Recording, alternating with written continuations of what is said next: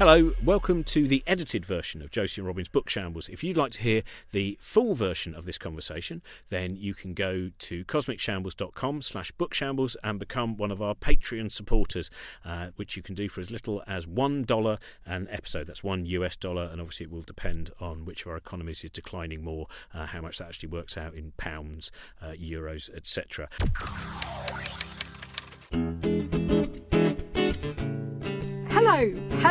Hello.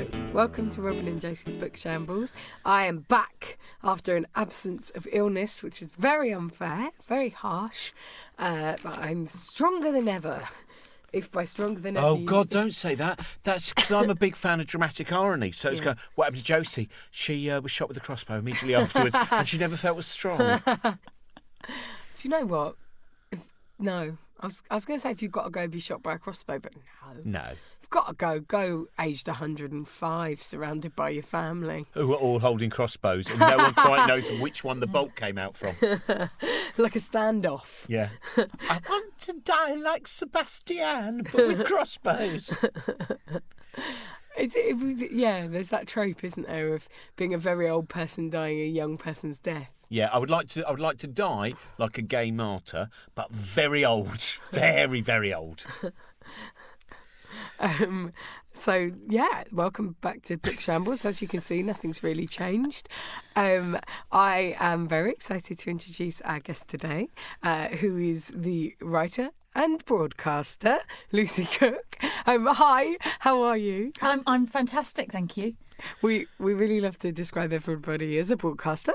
It's very important to me. Lucy is a broadcaster. I've seen her attacked by seagulls.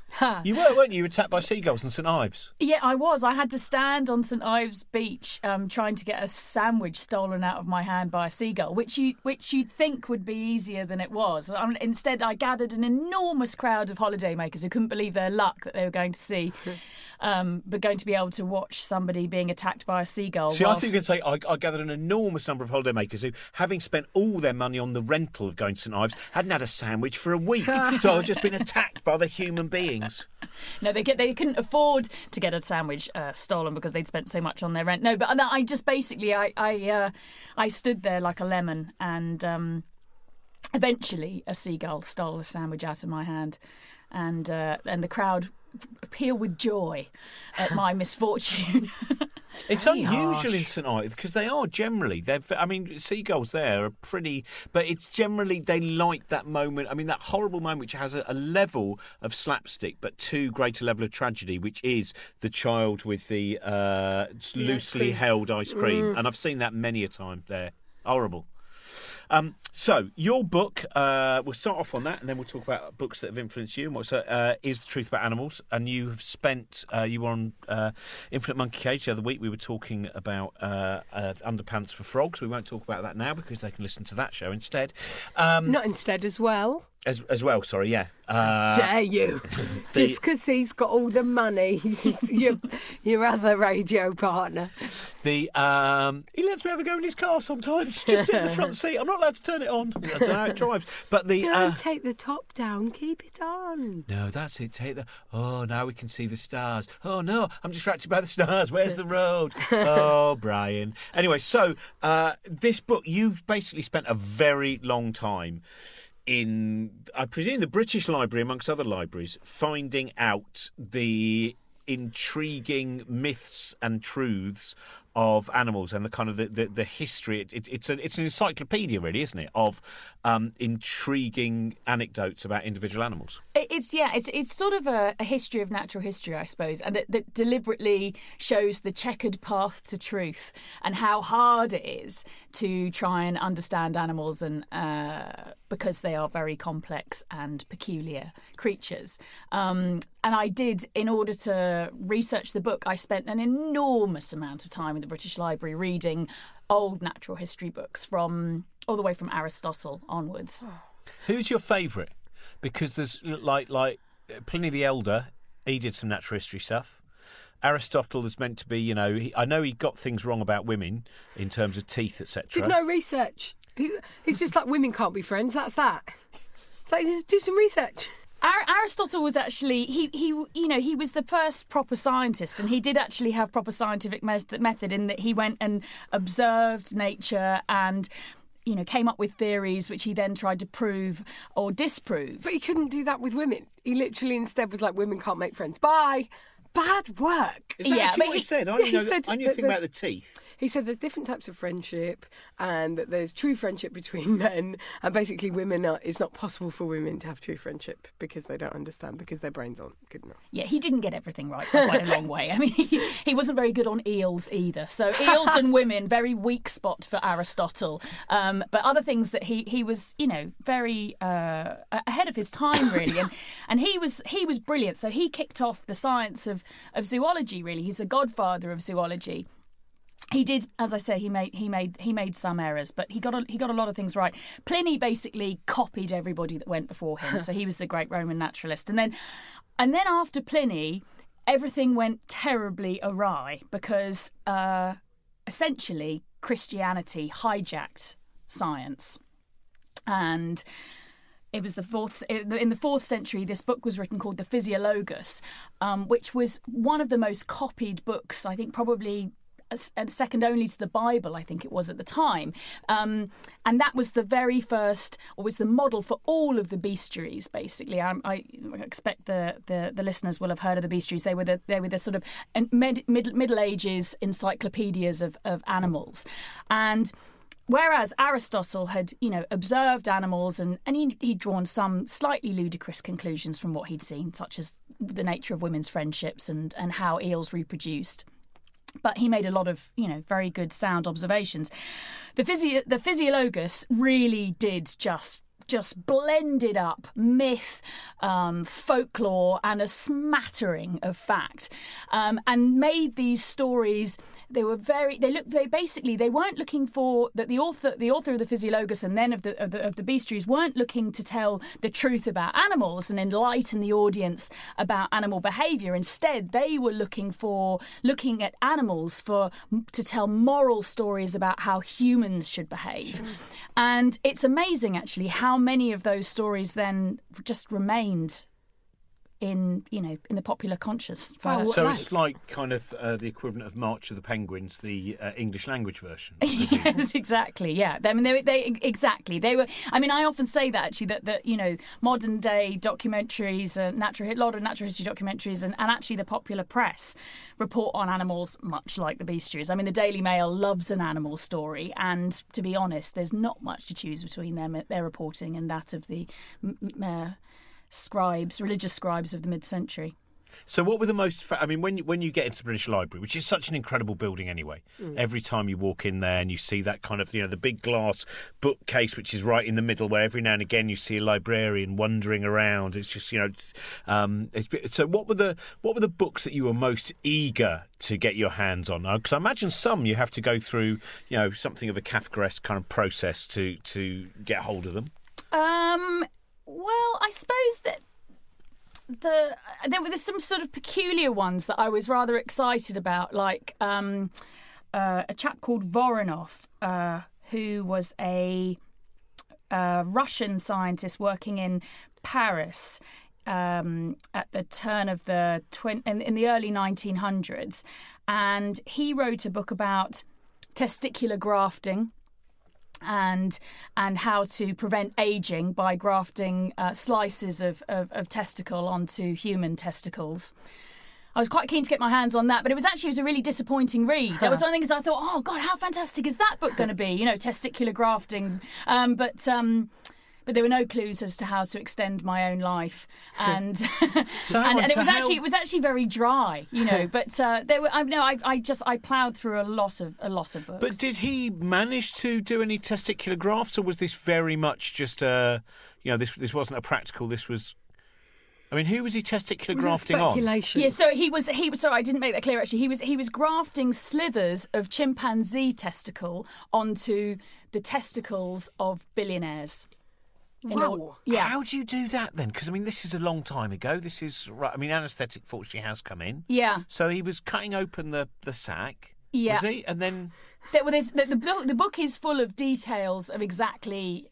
So go read his book to see exactly how he did it. But obviously, it didn't work. Clearly, it didn't work. Oh, but no, don't worry. I'm not asking because I'm worried. I've aged too much already to start taking these kind of risks with my testicles. If I was a younger man, I might think I want to keep this, but I'm an old bald man now anyway. But he, interestingly enough, it was a reassuringly expensive treatment to prevent aging, and he used sort of silk thread to sew on these slithers of what he called monkey gland. And Sigmund Freud actually signed up for the treatment. And he lost his jaw. So that's... He lost his jaw? Anyway, sorry. But it is amazing the treasures that are in the British Library. I mean, that is like a totally obscure book. You know, you just think that is... When I read about it, I just thought, well, they won't have that book, you know, because that is so random. But yes, I love the British Library. I just think it's just the most amazing place. You sort of think, where are all the books? I mean, I know they've got that glass bit in the middle. You go in and there's like all these books on display, but they must have... thousands and thousands and thousands and thousands. I mean, you sort of feel like maybe it goes all the way down to the Middle Earth or something, and there are munchkins down there or something, kind of wheeling around wheelbarrows full of really obscure books. Because I'd order up these really obscure books, and then, you know, they're like, oh yes, that might take 48 hours. You're thinking, I can't believe just 48 hours, really? It's Raiders of the Lost Ark, isn't it? Yeah. They must have warehousing, but they must have underground stuff. But then I was thinking, but the Tube is right there. Yeah. So are there underground parts of the British Library that you open one door and you're in the catacombs of the Tube? Like, there must be some... And eventually you arrive in Australia. I wish mobile libraries had a little tune playing like ice cream vans. What tune would it be? It could just be any... I suppose it'd probably be the Smiths. You know, more Not life than books, you know. anymore. No, you you're still can't. allowed the Smiths. You're still allowed the Smiths. You're allowed the Some of the Smiths, later solo yeah. work, you're not. But I would like that. I would like if they played a little ding, ding, ding, ding, ding. Oh, it's the mobile library. I think that... Oh, and like wheezy children sort of half running to not why miss wheezy? it. Because it's about sportishness versus bookishness. It'll Doesn't mean we're never end. wheezy. See, Why are Brian you saying Cox... we as if I'm not part of that we? But I'm just saying that Brian Cox, when he bought his personal trainer and I had to do exercises, right? He thought, oh, that'd be really funny because it'll kill Robin, right? He thought it'd be really funny. I can't lift the weights, but of course I can because I go from town to town with all big bags of books everywhere, don't I? So you did sit-ups before the shows when we were talking together. You had your regime. Yeah, but mainly it's carrying the big heavy books. So we're only wheezing sometimes because it's like the world's strongest man, a bibliophiliac version of the world's strongest man. So this is, right, so this book, now, you've said about these bizarre tomes that you thought they'll never be able to say.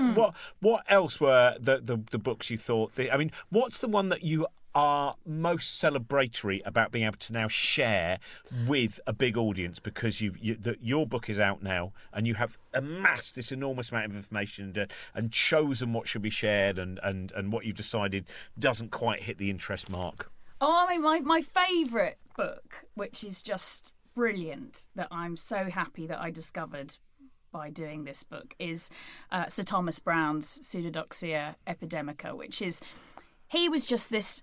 just amazing, wonderful, fantastic. He was a 17th century mythbuster, basically, and so the bestiaries were out there for sort of 500 or 600 years. They just clogged up science. Science was doing really well, and then the bestiaries came along, and it went off piste for a long time. And people thought that badgers had one leg shorter than the other, or that dead kingfishers made good weather vanes, or all these ludicrous things. These are both true. Those were things that people believed because the bestiaries told them.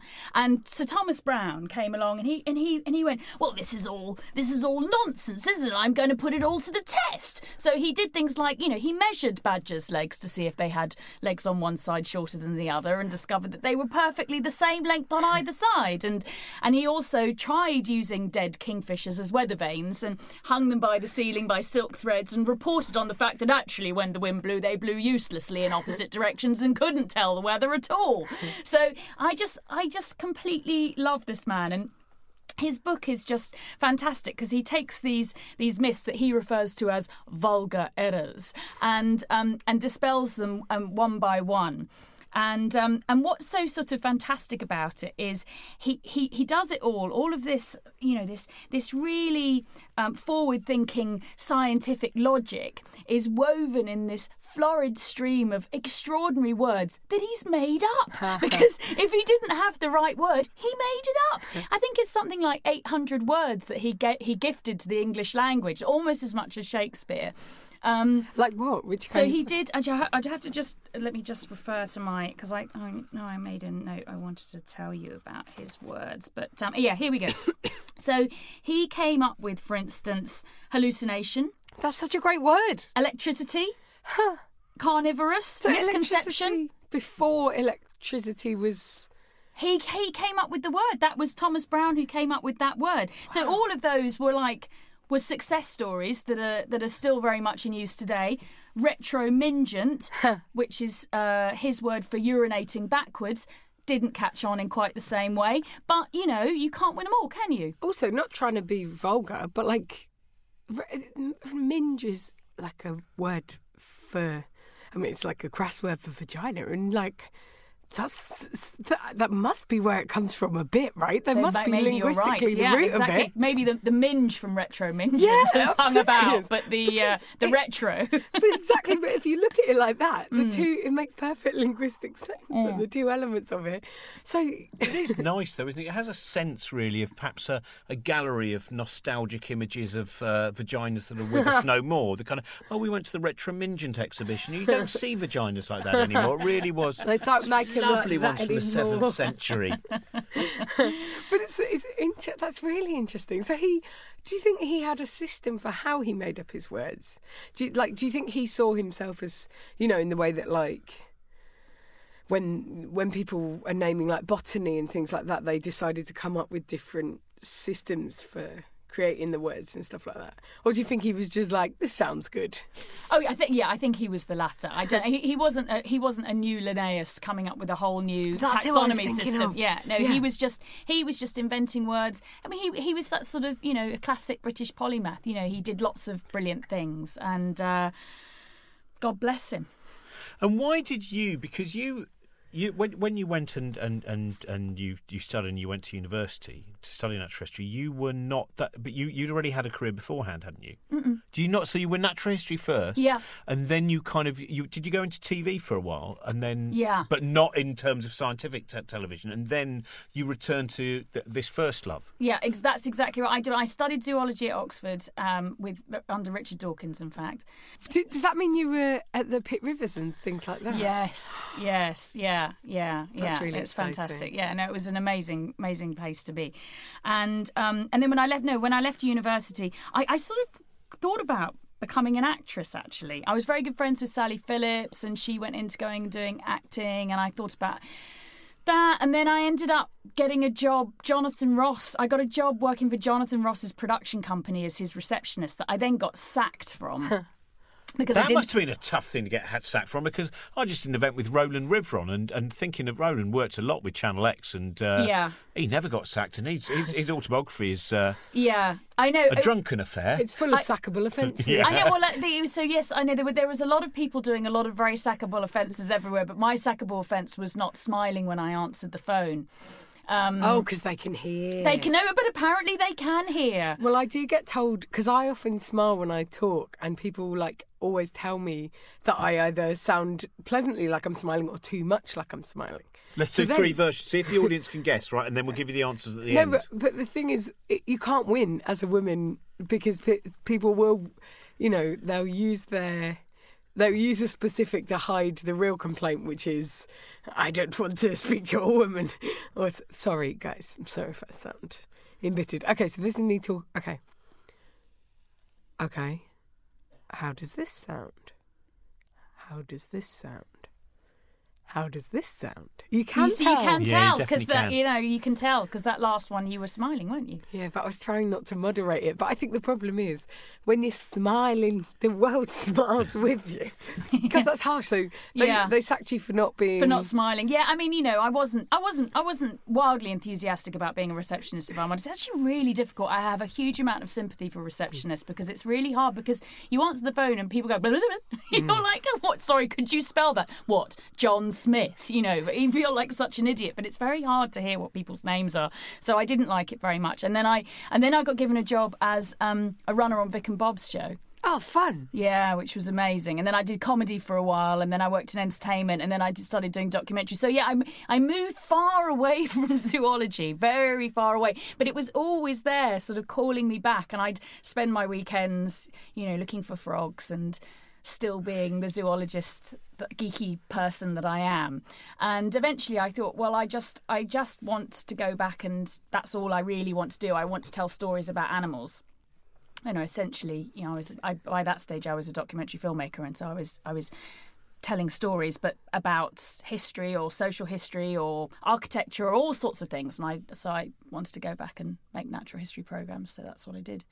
It's a small leap, though, isn't it? From cats in Bob. bomber jackets to frogs in taffeta underpants. One cats in bomber jackets. I like to imagine you were involved in actually designing some of the cats in bomber jackets from that particular series of Reeves and Mortimer. But I was going to say, like, in terms of the sheer level of invention and colour and imagination, it's not that much of a leap, is it? You know, when you think about the animal world and how varied and exciting and fun and unreal it seems sometimes. It makes perfect sense to me. Yeah, I think so. One of the things that I loved about researching the history of scientific endeavour is just how surreal it is. You know, the sort of the surreal nature of the things that we believed. So, you know, from Aristotle thinking that there was animals would spontaneously generate from the action of water on mud, all these sort of wonderfully surreal things, to the surreal ways that we went about trying to discover how animals work. So there's this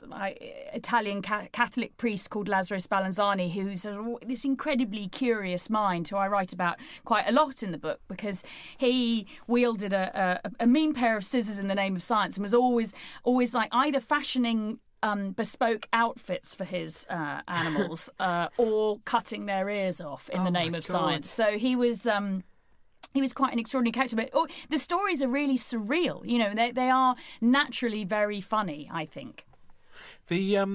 So what were your inspirations when you were young then? What were the books that you were reading?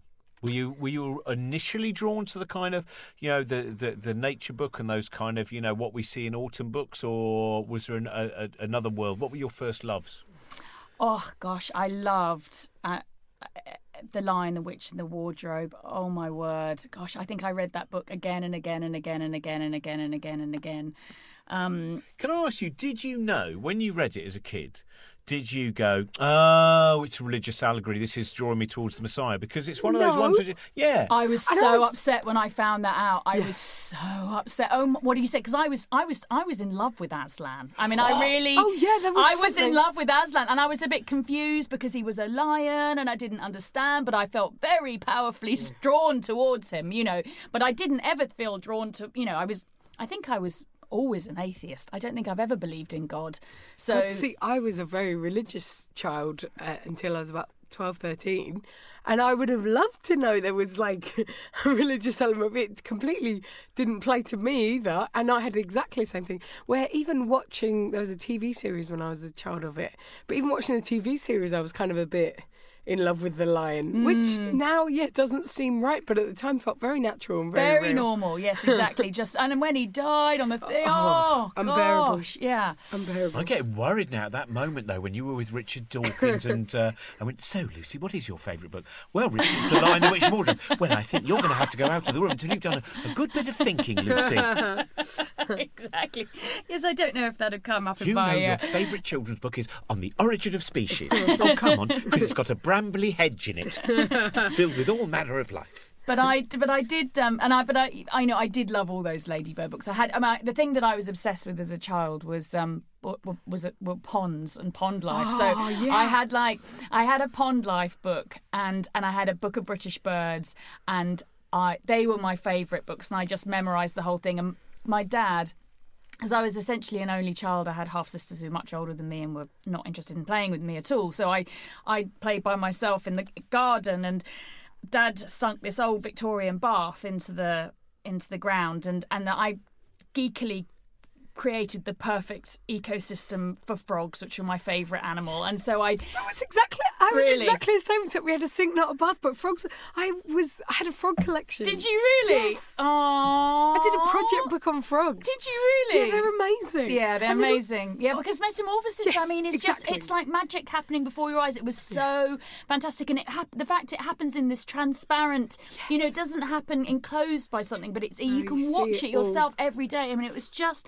I loved it so much. And so that was just, that was my kind of Narnia. That bath was my wardrobe door into this watery kingdom, that I could observe and document. So I was always an obsessive documenter. So I'd make my own nature books as well. So I'd sort of make a lot of books all about ponds and birds and things. That's so nice. Yeah. Do you still have things like that? I found one the other day, and it wasn't nearly as good as I remembered it. Oh. I remember the photo. I remember it being like really, quite involved. But it's very charming. But also I remember, sorry, this is not really relevant to what you just said, but I remember really distinctly you go back one day and suddenly they have 2 arms at the front. And you go back a few days later and suddenly they've not got their tails, they've got 4 legs and stuff. And also, joy. Frogs, like British frogs, they're not horribly like bumpy toad-like things. Not that toads are horrible, but like much prefer a frog. The frogs, they're very delicate and soft. And my problem was that we like kept wanting to handle them. My mum was like, "It's really not good for them to handle them. Like you really shouldn't keep picking them up." And me and my sister would be like, "We're just going to. They're actually our friends, so we're going to hold them a little bit." It's a bit pathetic. Sorry, I've got too excited. To think about them. It's not. You've had a Proustian rush, haven't I you? have, definitely. Yeah, I think it's a sign of a very good person, a person that was obsessed with ponds and frogs when they were young. Yeah, ponds. So, yeah. And so, does that mean that as you were growing up, you thought you'd like to go into sort of conservation or into something like that? Like, what were you thinking when you were a teenager about what you wanted to do? I don't know. I mean, I don't think I really had formulated. I think it was way longer than being a teenager that I had any concept of what I was going to do with my life. In fact, if somebody could tell me now, it might be useful. But yeah, I think I wanted to be a naturalist. I wanted to work with animals, but I wasn't sure. I didn't want to be a vet because I thought I couldn't put puppies down, or I'd get too emotionally involved in things. But I knew I wanted to work with animals somehow. What about the first time in a science class where they brought out a dead frog and told you to dissect it? I mean, that must have been a clash of ideologies. It was hard, yeah. I actually, when I was at university, I kind of stopped at the fish. I wouldn't dissect beyond a fish because I felt wrong about it, I remember going to one dissection class and they had injected a salamander with rubber and its veins were blue and its arteries were red, and there were these salamanders that were like something out of a joke shop that you could bang them on the thing and they kind of bounced. It was very, very strange indeed, but I didn't dissect that. What about now, in terms of when you're not in the British Library reading ancient tomes about testicular grafting, are you someone who mainly reads non-fiction? Because I think very often people, when they end up in the kind of world that you're in, they just don't get they go, I'd like to read a novel, but does it contain facts and information? And I know obviously they do really, but there's this kind of, I've noticed a lot of people generally in science departments very often go, I just haven't got time because I've got to keep filling my mind with information. Well, certainly, yes. That I think you've probably just described me, actually, Robin. Yes, I do tend to read books with facts in. Yes, and I used to read a lot of fiction, but I don't read very much fiction at all anymore. In fact, I can't remember the last fiction book. I can remember, but I'm too ashamed to say what it was. I read The Girl on a Train on holiday. Is that embarrassing? I don't know. I don't know. I've seen the film. I've seen the film as well. It saved a lot of time. I was on holiday in Mallorca, and I opened it up and I looked up, and every woman was reading that book. It was an extraordinary. There must have been like 6 people around the pool, all reading the same book. You're participating. It's quite thrilling, though, isn't it? I was exactly, yeah. In a cultural event. Mm. I think it's rare that I'll read something that's like a page-turnery thing. And after I do, I always feel like a bit like, oh, what, you wasted your time, you're so silly. But when I'm doing it, I'm absolutely always turning the pages as quickly as I can, you know. Yeah, that's not like the book I read about the wealthy woman who was worried about her son's lower-class girlfriend. What was this book called? It was called The Girlfriend. Oh, okay. It was, and I found myself getting very frustrated by it because I didn't realise until about 2/3 of the way through that you were supposed to empathise with the wealthy women. Because I was reading it like, this person, I can't wait till the young woman kills her. Sorry. We've got very derailed talking about nonsense when we were talking about.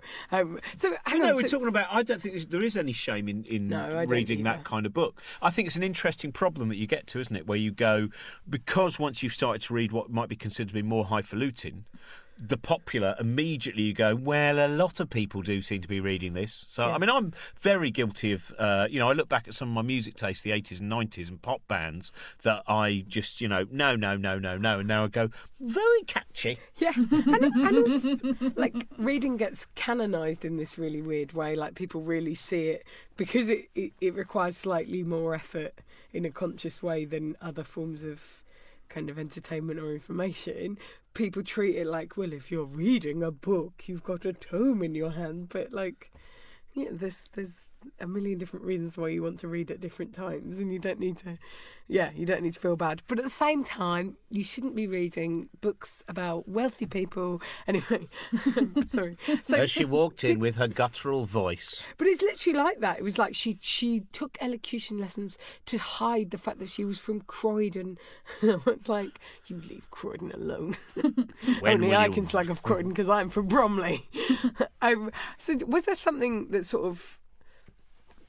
Did you kind of consciously turn away from fiction, or was it just the case that once you were researching, you felt like that's what your brain wanted, was like, even in your downtime, like more info? Yeah, I suppose once I started, I suppose once I made this career switch and started, immersing myself in natural history, I just wanted to read as much as I could again, because I'd been away from it for so many years. And I read an enormous amount from sort of about the last 10 years. I've tried to kind of keep on top of what comes out. Also, that's so exciting. Like, it's so wonderful to have that much enthusiasm unlocked again, like to have that much of a passion for something, to come back to it, Yeah, I mean, I think so. University is wasted on, well, certainly in my case, on 18 to 21-year-olds. I'd pay to go back now and study again. And it'd be fantastic. Have to pay, so... Yes, yes, God. Exactly. We wouldn't be able to afford to, but yeah, of course. So I think it was. It's really in the last 10 years. Before that, I used to read a lot of fiction, and that would be what I would buy. I'd buy fiction, and I used to read a lot of. Will Self and Martin Amis, and I like science fiction, and I don't read any of that stuff now anymore. It's just very strange. That's quite interesting to me, because I see Will Self and Martin Amis as quite kind of like, not necessarily dour, but like there's something quite sort of like 90s and cynical about it. And then it's like you open this door to this like wild world of the natural world after that. I don't know, Will Self though, things like the Great Apes, no, you're right. The first one, Cock and Bull, where the vagina in the back of the, all that stuff. To be fair, the Book of Dave is like the Book of Dave, yeah. I mean, it's amazing, the Book of Dave. I love it. And Great Apes as well. So I think he is actually. I take it back. He's quite. He is quite. And but they. I mean, I suppose Amos is cynical, but I love money so much. Sorry. No, sure. But also that's quite interesting, because it reminds me a bit of you, Robin, because I feel like when we first met, you were much more focused on like fiction in culture, and then you've had. The past 10 years, your interests have been so much more about kind of science and non-fiction. I read too many biographies. Oh, and you were I like, used to they all be die. quite biography obsessed. I used to really, any old that kind of actors, musicians, writers, whatever. I really and there's nothing wrong with that. But sometimes I think I've read enough biographies of Boris Karloff, and I have now, and I love Boris Karloff. But I suddenly would go, I don't, and I do highly recommend the book about Vincent Price by his daughter. Oh, I do love Vincent Price. Yeah. Please tell me that his daughter is still very fond of him, and it's. Oh, don't worry, it's not one of those ones where my evil father. Yeah. It's no mommy dearest. I can promise you that. Oh, now speaking of which, I know this is TV, but did you see The Feud? Yeah. Oh, we should talk about that. We will do a some point. feud. Well, in fact, I'll tell you what. Let's do we'll do a Hollywood special with that. I'd love that. Lucy, before we run out of time, we should ask now in terms of books apart from your own to inspire people about ideas of zoology and natural, because very often that's the hard thing. People think, I really want to get back into this or go into a subject for the first time, and they go in at something that's too difficult or something where the language, those kind of transitionary books which start to introduce you to different I think we talked about this before, but the fact that once I start reading more science, I'd never realised how many times the word inculcate would be just different, and you need to get you don't have to leap straight in with the big books. So what would you recommend? What would I recommend? Well, I mean, I do think Richard Dawkins is a fantastic writer, and The Blind Watchmaker is a fantastic book on evolution. It's still a fantastic book on evolution, and a lot of his books, like The Ancestor's Tale, which has been re-released again recently. It's not a difficult book to read at all. He's a very, very clever man, but he is very brilliant at communicating science. I think I prefer his science books. So I would say that pretty much anything that he's written is worth reading if it's about evolution. There's an author I really love. I always read his books called Henry Nichols, British writer, and he wrote The Way of the Panda and Lonesome George, and he's got a book out at the moment, just about to come out, called Sleepyhead, which is the science of sleep. Oh, I got that at home. Someone just said, yeah. He's brilliant. Because we did a thing with Matthew Walker, whose book Why We Sleep is great and is really. So it seems more. I mean, I wonder is this partly because now there's so many people who go, I can't sleep anymore, that insomnia has that increased sleep research, or I wonder which way round it goes. Maybe. I mean, in Henry's case, he's an narcoleptic. So he's always been a science writer. He's always written about animals, and then he's just, on his like a fifth or sixth book, he's finally written something personal that relates to him, and is about his quest to get to the roots of his narcolepsy and to understand why he does it, and about sleep itself. So it's coincidental, but I think it is quite zeitgeisty. It seems at the moment there's quite a lot of sleep stuff about. But I think it's one of those last great mysteries, isn't it? One of those things that we don't really understand. Sleep is still something we don't really understand why we do it. So it has that allure, that tantalising allure of being something that we don't fully understand. Lucy, thank you very much. My pleasure. Thank you. Sorry, did you have another question? No, I was just about to say thank you very much. Well, why don't you say thank you very much then? Thank you very much. I think that went really well. Thanks very much for listening. This is CosmicShambles.com is where we come from. This is Book Shambles, and we should say that we've started loads of new things. We've got some. We're going to have more live YouTube Q&As. We're going to start a book club, and there are also more and more. We're doing lots of Book Shambles extras with more authors, and so go to patreon.com/bookshambles or cosmicshambles.com to find out about all these things that are going on. And also we're going to the Albert Hall on the 15th of June to do a gig with Chris Hadfield and some other astronauts and bands and comedians. Space Shambles at the Albert Hall on the 15th of June. Incredibly exciting. It is, isn't it? Yeah. Doubly exciting for you. Well, it is. I'll be carrying my baby, I imagine. If they're not out by the 15th of June, I don't know, I won't be able to walk. I do hope you have a space papoose by then. 15th of June is my boyfriend's birthday, actually. Well, so there we go. So the 15th of June, either come to the Albert Hall or pop round Josie's boyfriend's house and bring a cake.